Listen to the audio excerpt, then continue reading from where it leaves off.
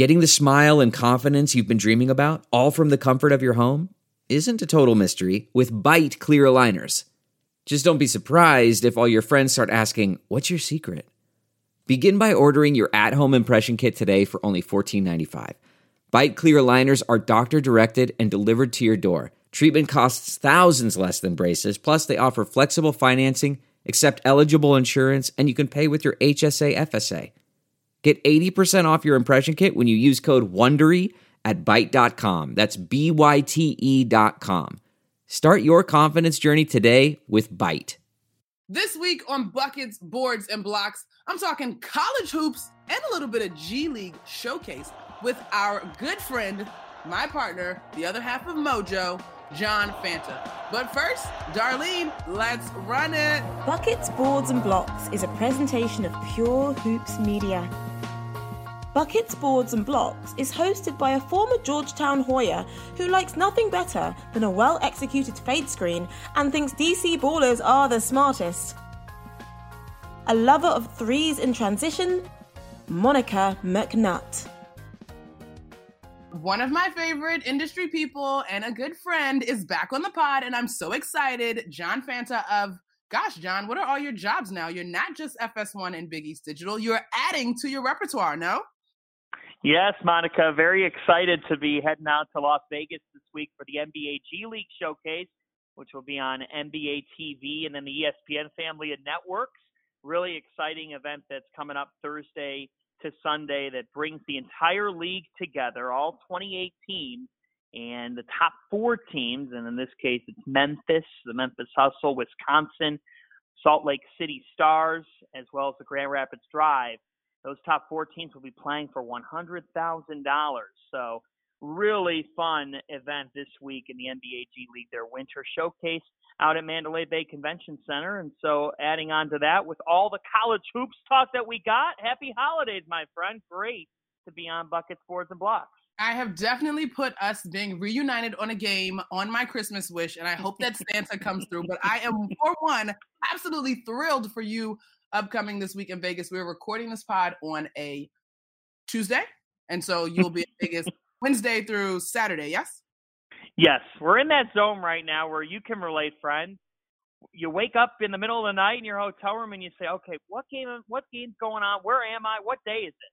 100%. 100%. You know I can relate. We probably all need to be in some sort of therapy support groups. No, we wouldn't have it any other way. And that's Pure Hoops Media. It's hoops all the time. Absolutely. I love it. All right, so Fanta, let's get into it.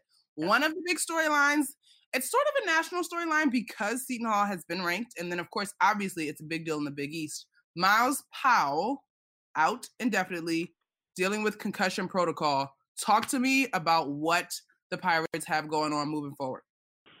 This is a huge blow for Seton Hall, a season that was filled with potential of them potentially going to their first Final Four since 1989. That was the type of expectation level in South Orange.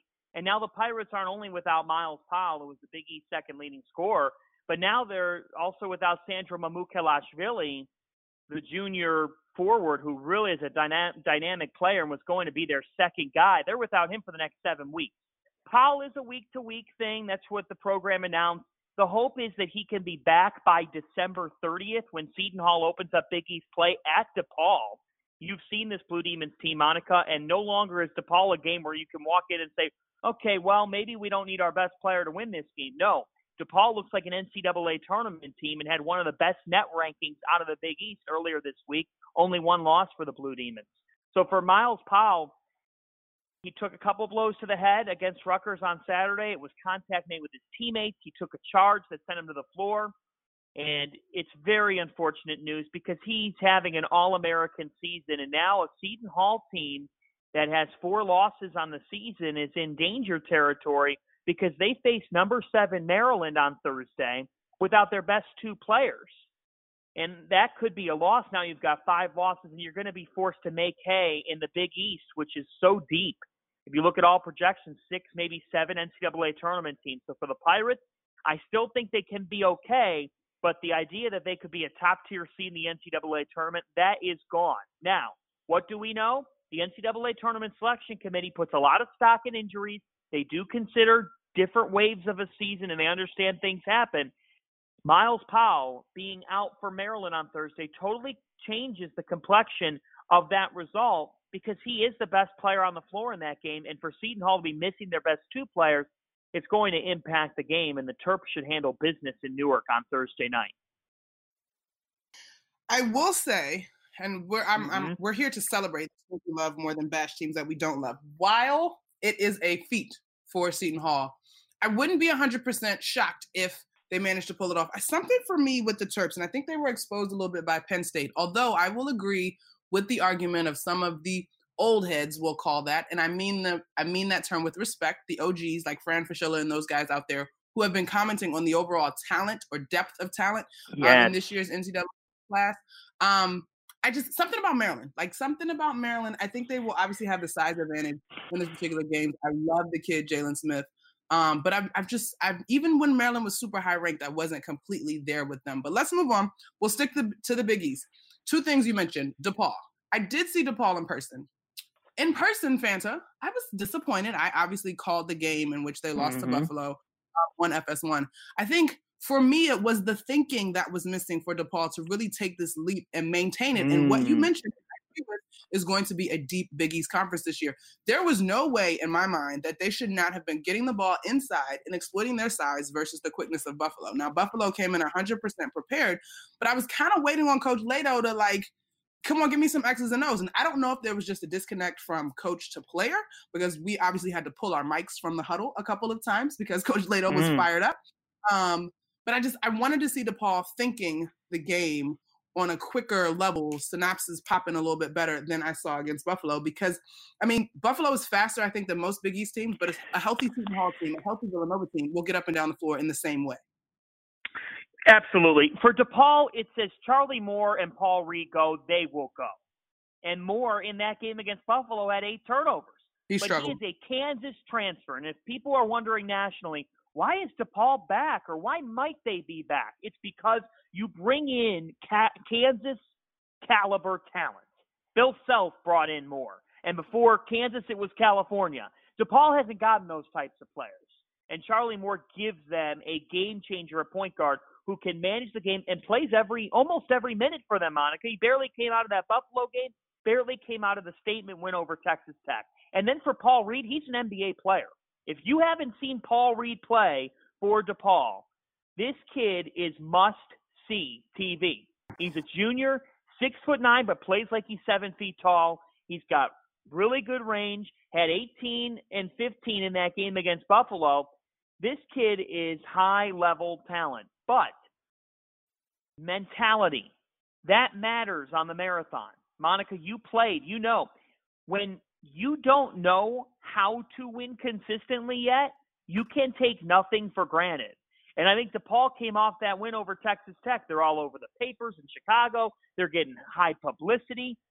And sometimes you get caught in all that, and it doesn't matter who you're playing. And on this day, it was a Buffalo team out of the Mid-American, a program that's done well in the Mid-American, that came ready to play from the jump.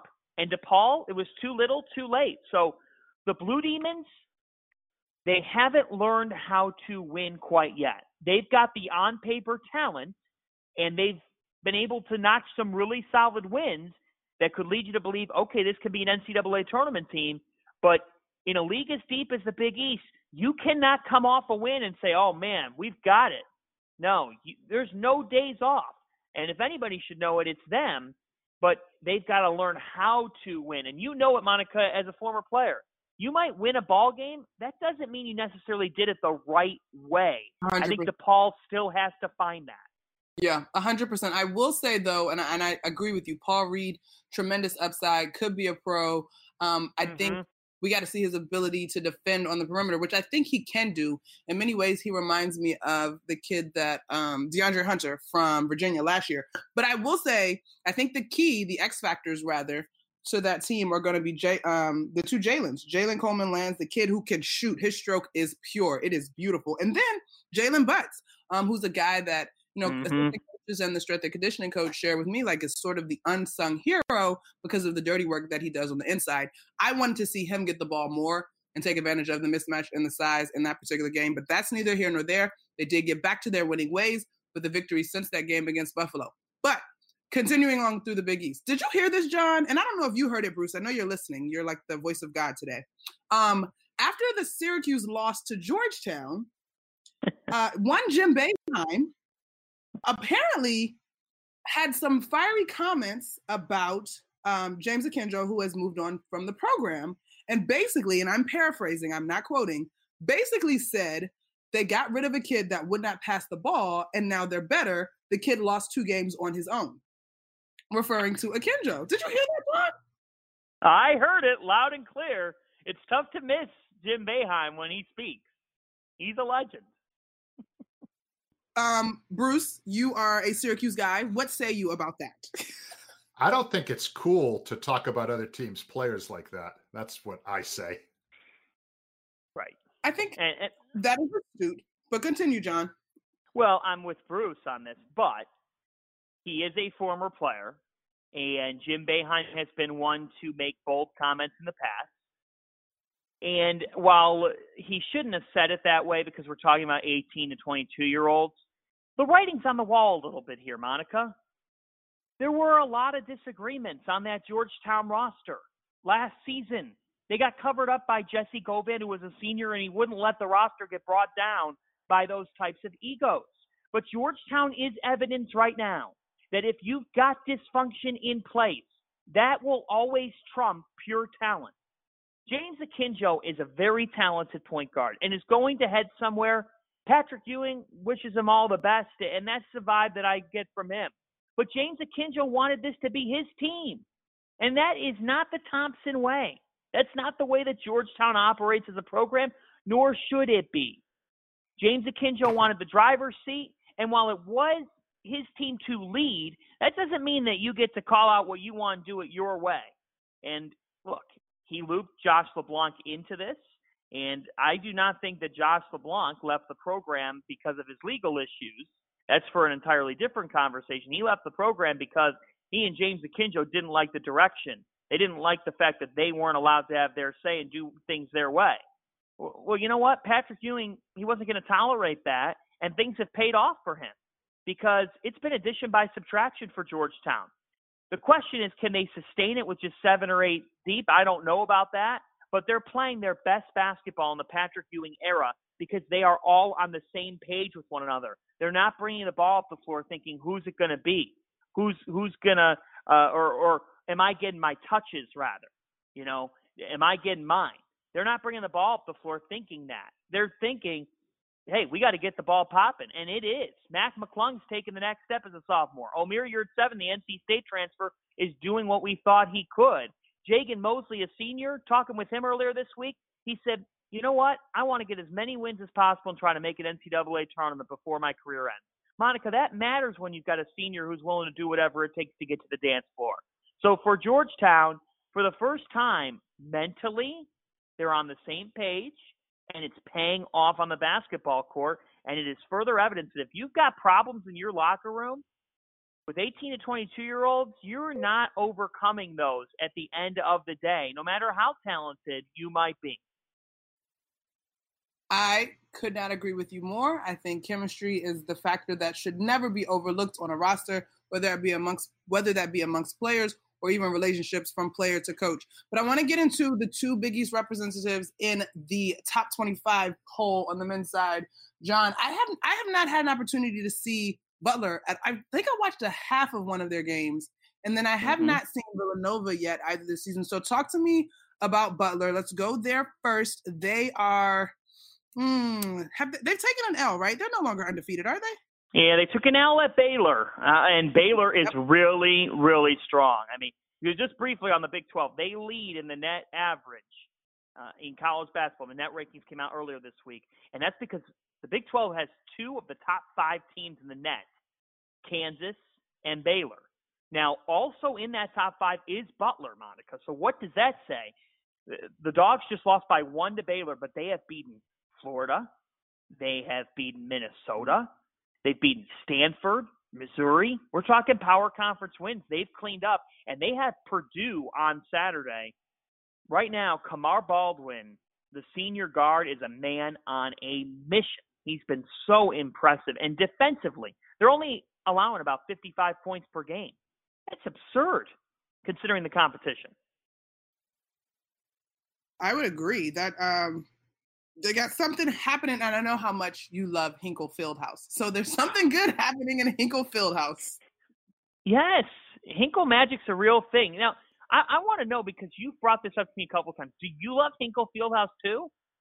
I do not love Hinkle as much as you do, John. I will admit that. But Hinkle is definitely charming. You're more of a McDonough gym girl. You're more of a McDonough gym girl. I'm spoiled. I mean, it's tough for me to find alliances other than my own. All right, so we got Butler. Talk to me about Jay Wright and Villanova. I know we were super, super high on his freshman. Yes. Jeremiah Robinson-Earl averaging about double-digit rebounds per game, and Justin Moore has really come on. 6'4" guard. I think that NBA scouts are really going to like what they see from both these kids, but Moore, he's averaging 16 points per game in the last 2 weeks. Big East Freshman of the Week in back-to-back weeks. Robinson-Earl's racked up that honor a couple times as well. For Villanova, the question is not offense. They're averaging over 80 points per game, Monica, but defensively, they have not been connected. And that is a big concern heading into Saturday's contest with number 1 Kansas. Now, Villanova right now, they check in at number 18 in the AP Top 25. They're a good team. They have not showed us they can be a great team yet. And part of that's youth, but also part of that is Colin Gillespie and Jermaine Samuels, the 2 juniors. They haven't necessarily taken that leadership role on the defensive end of the floor that we saw from Phil Booth and Eric Paschal throughout last year. And for Villanova, they don't have an impact senior.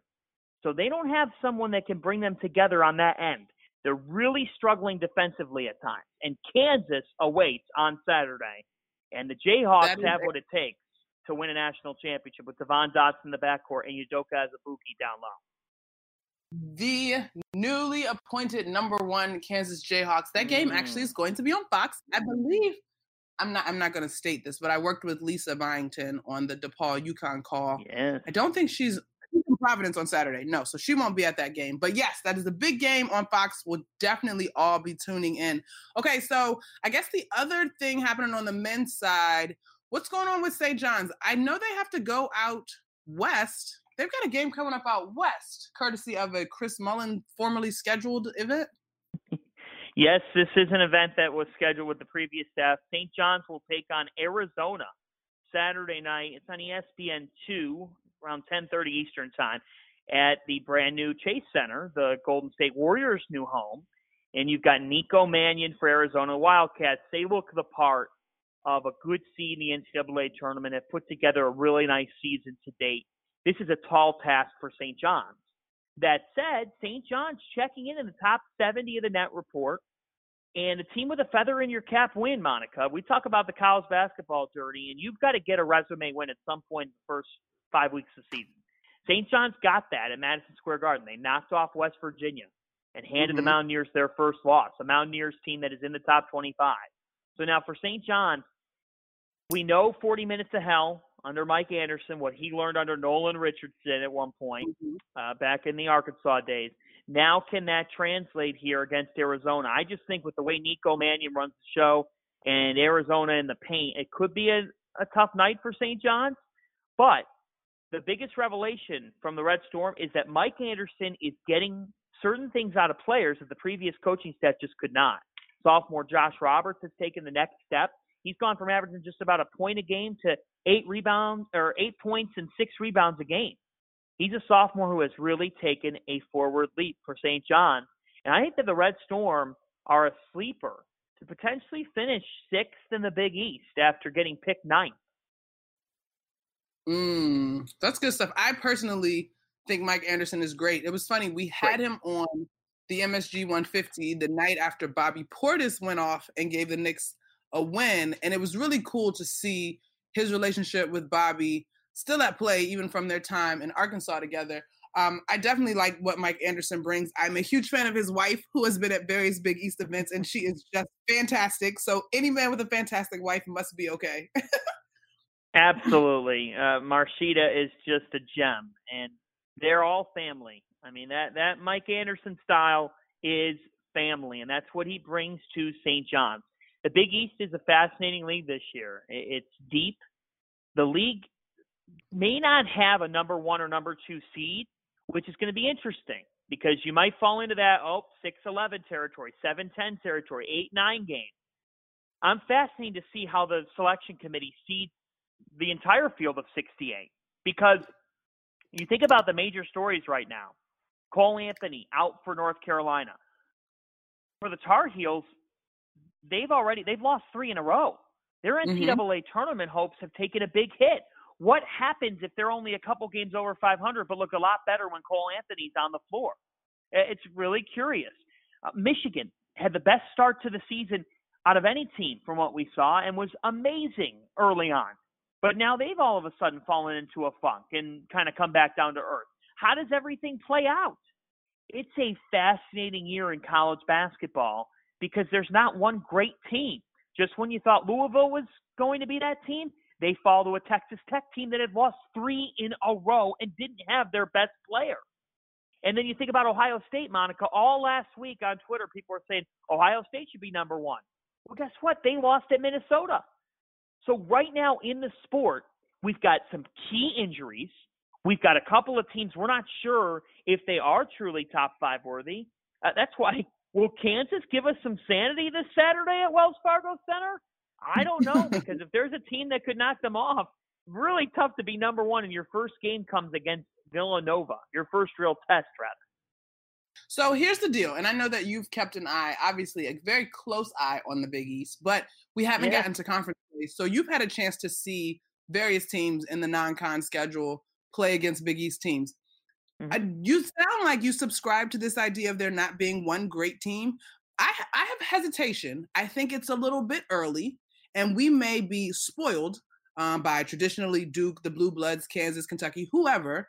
But it's okay, I think, that great team may not emerge until January, if not February. I don't want us to – I don't know if we're all coming off of a Zion hangover, but I don't want us to push the panic button and throw away college basketball this season, so to speak, because I think that just because it takes teams a little bit longer to click doesn't mean that we won't still be oohing and ahhing for March. Oh, I think it adds to the thrill. It absolutely adds to the thrill of the sport. Now, we don't have a Zion Williamson in the sport this year.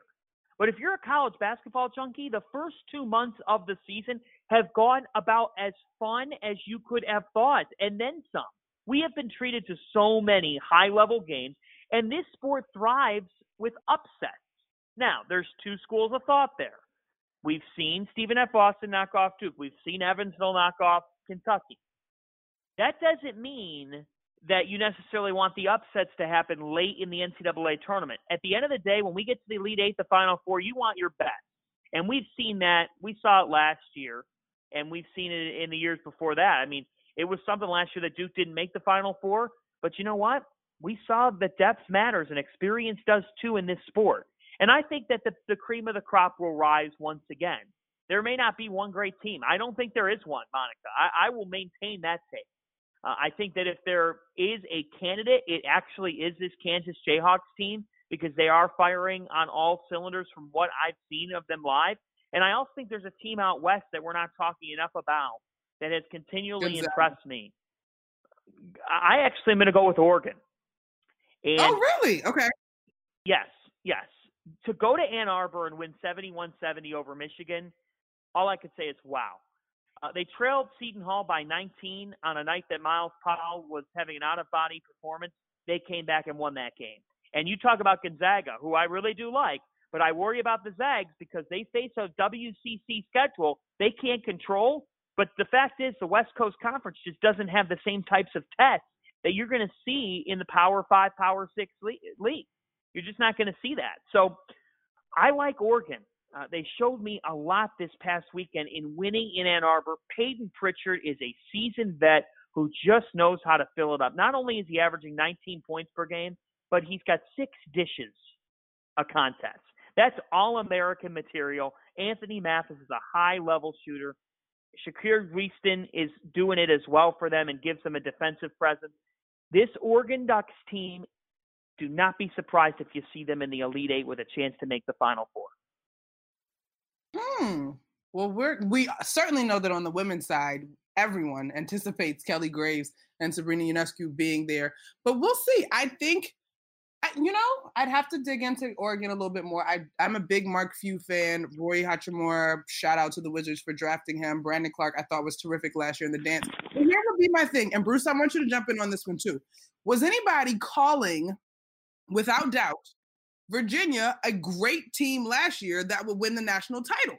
I think Virginia was very good last year, and people respect Tony Bennett and acknowledge the talent that he has. But I just don't I think this argument about one great team is overblown. Duke got bounced in the Elite Eight, right?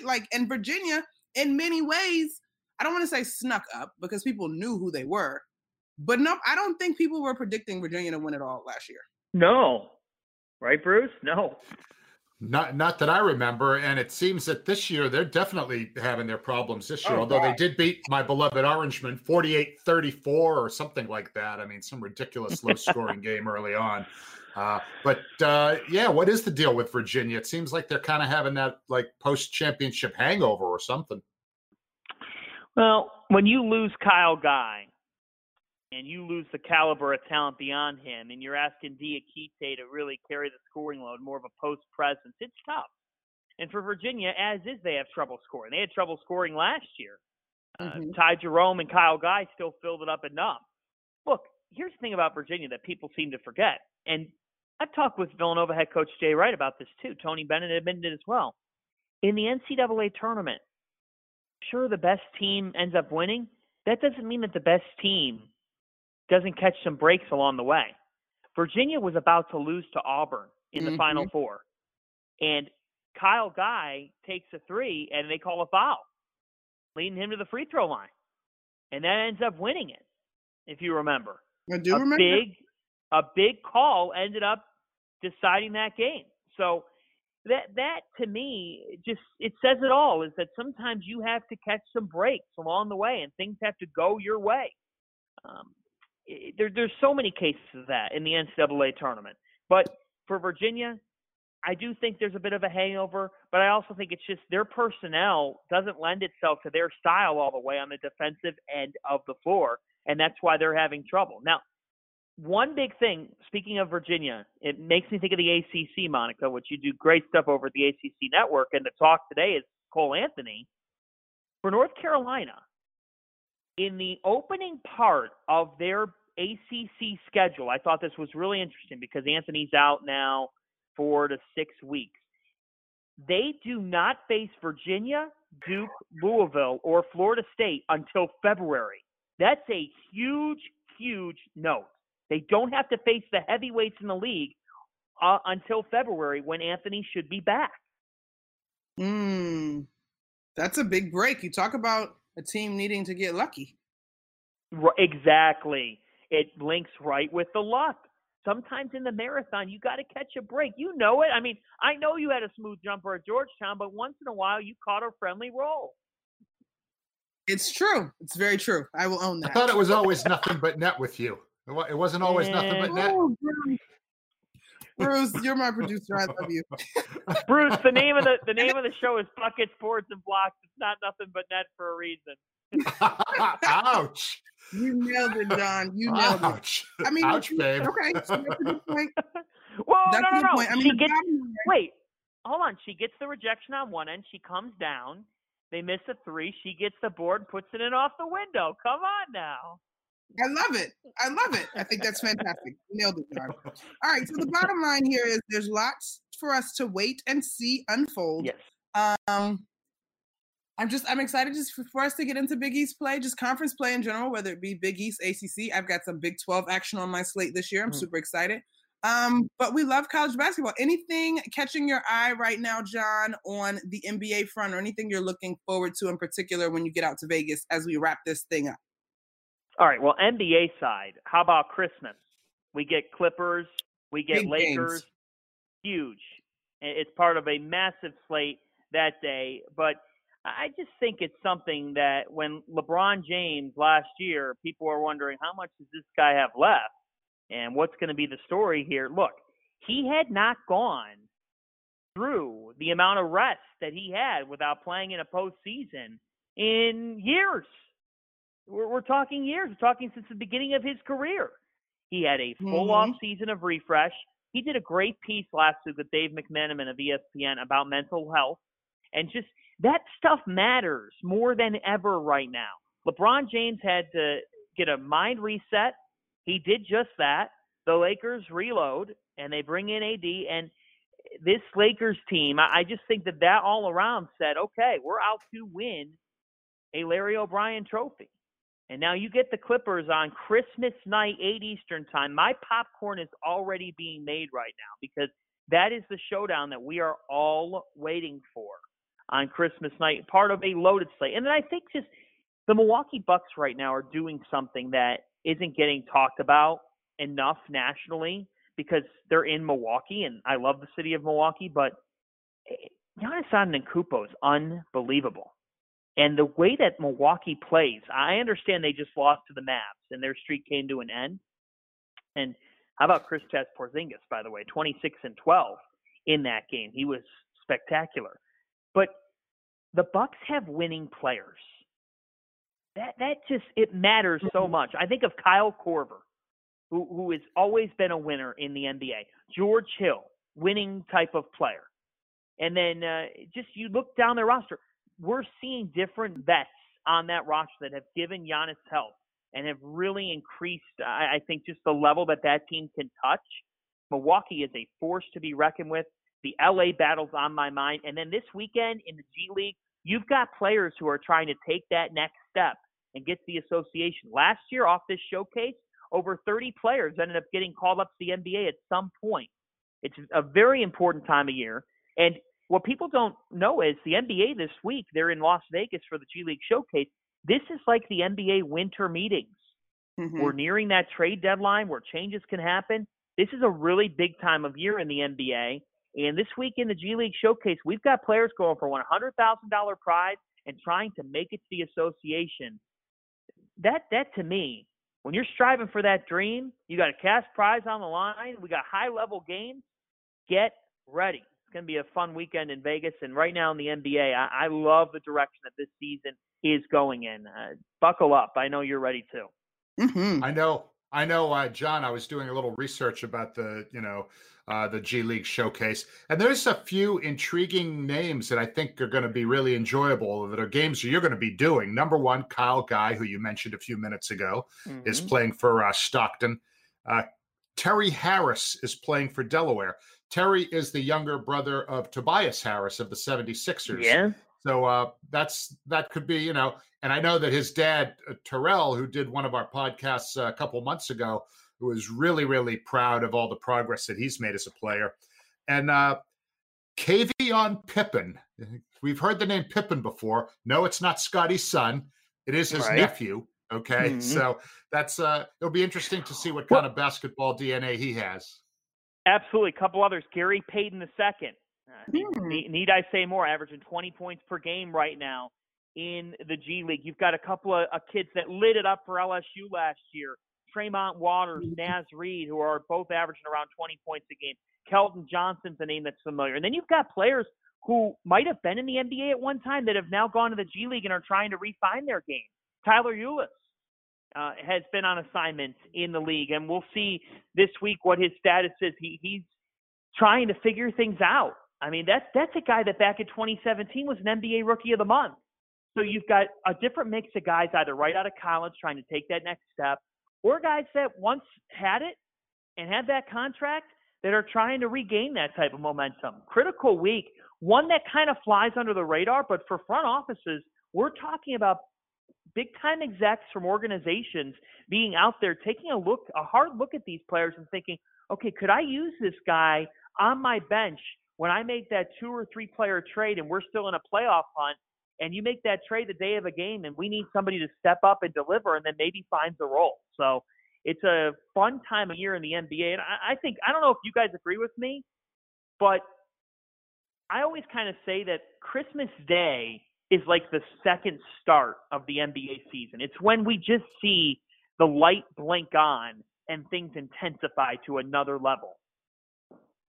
It is. That's when the casual fans consider the Mhm. season to actually sort of begin. One quick thing, because I know Monica wants to jump in. I wanted to just back up to the Bucks for a second.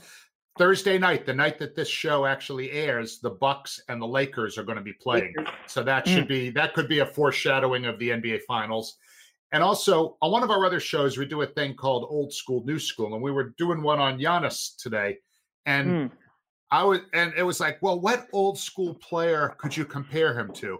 And I think we came to the conclusion you can't. But my theory was he's a combination of Kevin Garnett and Magic Johnson, which to me is like, that makes you defensive player of the year, unbelievable scorer, rebounder, passer, whatever. So I said my piece. The Freak is a combo of KG and Magic. I love that. Wow. He can't shoot like Magic. What's that? He can't shoot like Magic? Mm-mm. No. Took Magic a while to get that outside shot down. I agree. All right. No, I think this kid's got a chance. He's 25 years old, and his sense of drive, he just scored 48 on the Mavs and is making that look routine. And he doesn't have a great jumper, although it's getting there. I think he's just scratched the surface. Like, you could end up seeing him take over the league. Right now, he's just competing with talent. If he hasn't already, I think he's the right MVP. there. I know.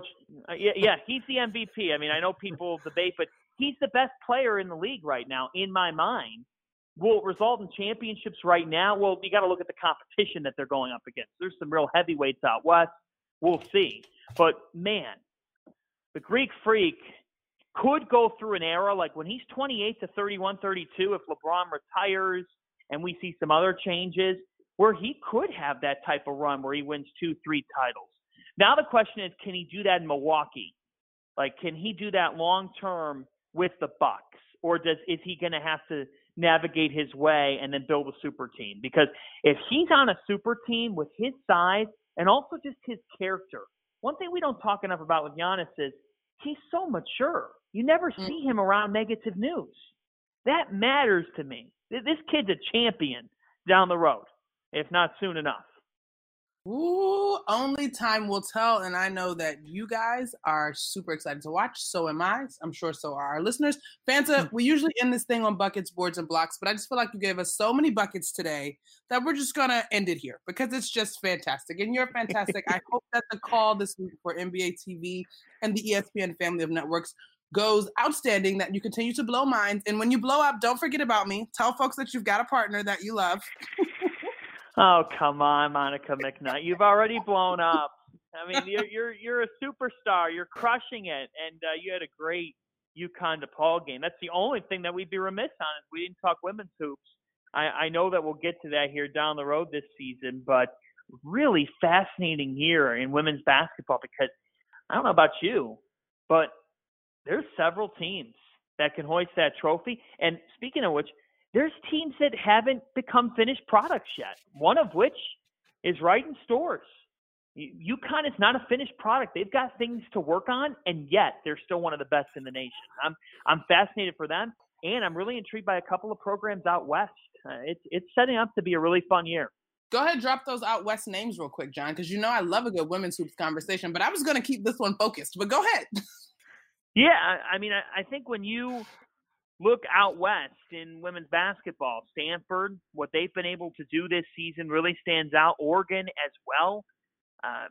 Jazz Shelley, just a freshman, making a team record 10 3-pointers earlier this week. So we've got some teams that could emerge and could end up winning the national championship. Baylor's Baylor, but I just think when you look at the women's scene, the depth is there at the top.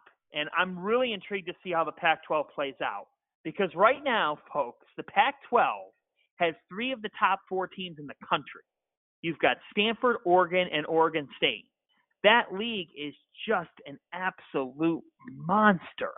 So it's stacking up to be quite a year out west. Those are the 3 big names that you've got to know. And then don't forget about Dawn Staley and what she's doing at South Carolina, off to a 10-1 start, followed by a Louisville squad who's put up a nice resume thus far. Out west, Oregon State, agree 100% there. Stanford, yes, the gold standard, but also don't forget UCLA, who at this point, December 17th, was still one of the few undefeateds in women's basketball. If there is a year for a team out in the West to win the national championship, it's one of those teams that you might not watch because they're on at 10:30 Eastern time on the East Coast. But man, this is a great year for the Pac-12 conference to capitalize now. It's such a deep league, and it would be magical, wouldn't it, for Tara Vanderveer to hoist the national championship trophy? It's cool to see the Cardinal on top of the nation right now. I'm not going to lie. My personal pick out west would be the redemption story for the Oregon Ducks and Sabrina Ionescu, who I think is fantastic. But we're all going to have to wait and see. Fanta, thank you so much, my friend. Safe travels. Have a great game call. We'll catch up with you down the road on the pod. You know you're our favorite friend of the show. Thank you so much, Monica. Merry Christmas to you, Bruce, and the Pure Hoops Media fam, and the Buckets, Boards, and Blocks listeners. You've got the best host that you could ask for Hoops Talk. Happy holidays. Happy New Year. We'll talk to you in 2020. All right, let's go. Time to stick the landing. Thanks to my fantastic friend and our guest today, John Fanta, for kicking it with us this week. Thanks also to my producer and loyal sidekick, Bruce Bernstein, and also our editor extraordinaire, Ben Wolfen. Please check out our other Pure Hoops Media shows. The Mike Wise Show drops each Monday. The Pure Hoops Podcast with BJ Armstrong and Eric Newman drops each Friday. And those guys have been blessing us with bonus shows on Tuesdays as well. And the newly relaunched Catch and Shoot 2.0 with Otto Strong and Aaron Berlin comes your way every Wednesday. And of course, Thursdays, you know I'm here with a new edition of Buckets, Boards, and Blocks. So until next time, folks, Merry Christmas, Happy Holidays, Happy New Year. I think we'll get one more in, though. But you know the drill. Enjoy your hoops. Buckets, Boards, and Blocks with Monica McNutt has been a presentation of Pure Hoops Media.